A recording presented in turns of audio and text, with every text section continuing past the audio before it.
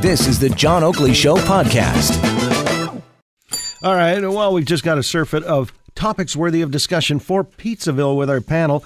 Some we may have to put over into the next hour. Not with you guys necessarily. I mean, everybody's looking at me like we didn't sign up for this.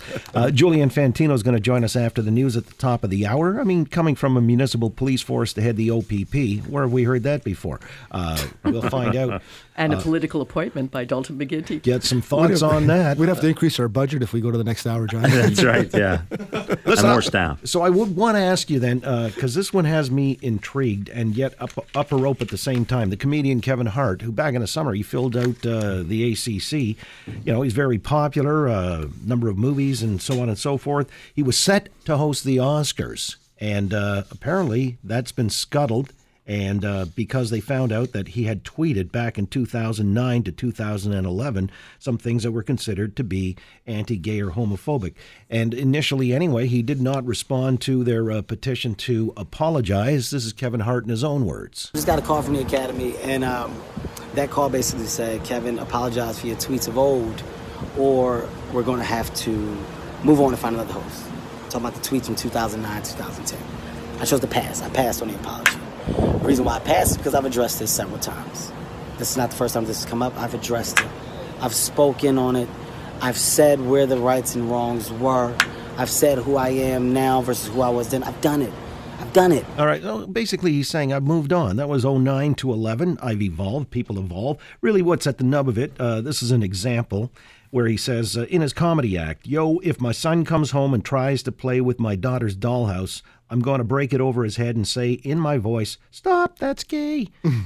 So this is considered to be inappropriate and homophobic, and he was therefore considered too toxic. But my question to you is there a purity test now being applied on people's statements from the past? How far should it go back, and can they ever apologize and exculpate themselves? Cheri DiNovo? Well, yes, they can, but they have to apologize and they have to say something. You just played a clip where he said, "I'm not going to." He says he's explained it. Well, he's been very defensive about it. They were absolutely horrendous things to say at the time, and you know, and people in the LGBTQ2S community are outraged, and they should be. And the fact that he's digging in his heels is a real problem. There's always room for somebody to move on these issues. I mean, there's lots of examples. We have Michael Corrin. I used to debate him on same-sex marriage. He's changed. Nobody blames him for that change. In fact, we applaud him for that change. But this is very different. This is somebody who's dug in his heels, who hasn't apologized. Why not? Why would you do that? That's a career killer, and it should be. All right. John, how about you? Well, in this day of social media, there's no question that it's going to come back and haunt you, especially if you're taking on these roles. And I would also imagine when an employee and employer are dealing with issues and someone's going for a job, it's up to the responsibility of the person who's actually, being interviewed and going for that job to check their social media to make sure that they're not saying or have said something that might offend their future employer. But how far back do you go? Let's just say, now this was 8-9 years ago. Let's say it was 28 years ago. Right. And I think that's luckily there was no social media back then. But to your point, though, John, I don't think there's a time restraint or constrictions on these things. I think if you've said in the past, they're going to be held against you one way or the other. And I think that with Kevin Hart, although he didn't apologize, he did basically say, "Look, I'm a comedian.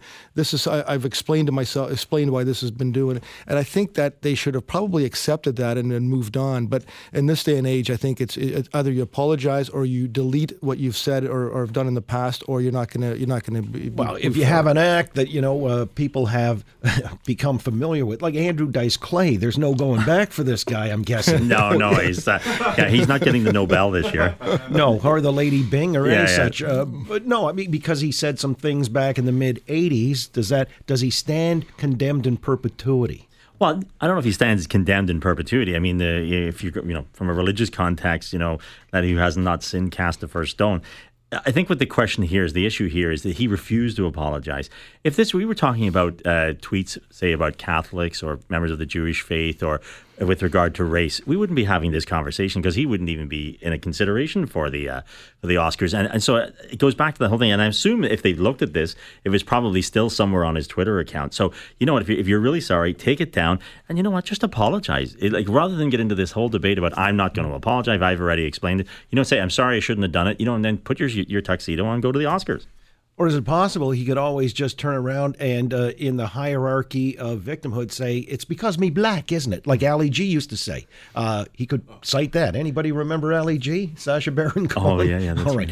He was off the chart. But anyway, so that wouldn't play because he's a black comedian. He doesn't get social license or anything like that, Cheri DiNovo? No, I mean, we've all kind of agreed on this now.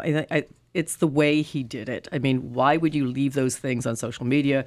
Why would you not apologize when asked to? Why would you not even do more than that and talk about how you've changed and why you've changed? That's just sensible. And so this kind of begs the question, are you really sorry?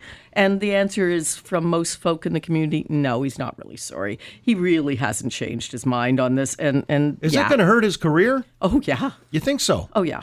Yeah. Wow. And I think it should hurt his career. As Michael said, if this was about race or if this was about something else, we would not be having this discussion. So we are having this discussion. That's good. It'll be interesting to watch because, his fan base, whether they'd be more tolerant or forgiving of these kinds of things. Not saying it's right, but it's just whether or not there's a certain forgiveness there because, I don't know, maybe there's an aligned thought. There's knows? lots of people of color in the anyway? LGBTQ community. Well, that's the other thing. Nobody wants to host the Oscars anymore. It's just like the same thing. It's a career thing. killer. Well, it is. And you're under such scrutiny. It's like being vetted for the presidency of the United States. Like a lot of good, honest men just disqualify themselves outright. So 6 hours of mediocrity. It should be a woman. Let's have a woman. Well, they've had that. Tina Fey, Amy Poehler, true, all these. Not enough. Well, they may be pressed into active duty again this time. Is Billy Crystal still alive? Amy Schumer. Let's have Amy Schumer. Billy Crystal may come back. He might have no choice. All right, they'll prop up Johnny Carson. Oh, dear. Cardboard cutout of Johnny. Why not? It's come to that, hasn't it? It's come to the end, too. Thank you so much for coming in this afternoon. Topics worthy of discussion for Pizzaville. John Capobianco, Cheri DiNovo, and Michael Giles. Have a great weekend. See you on the other side. You too. Thanks, Johnny. We'll come back after the news. Julian Fantino is going to join us on matters dealing with law enforcement into Hour 3 of The Oakley Show. Global News Radio, 640 Toronto. Thanks for listening to the John Oakley Show podcast. Be sure to rate, review, and subscribe for free at Apple Podcasts, Google Podcasts, and anywhere else you get your on-demand audio.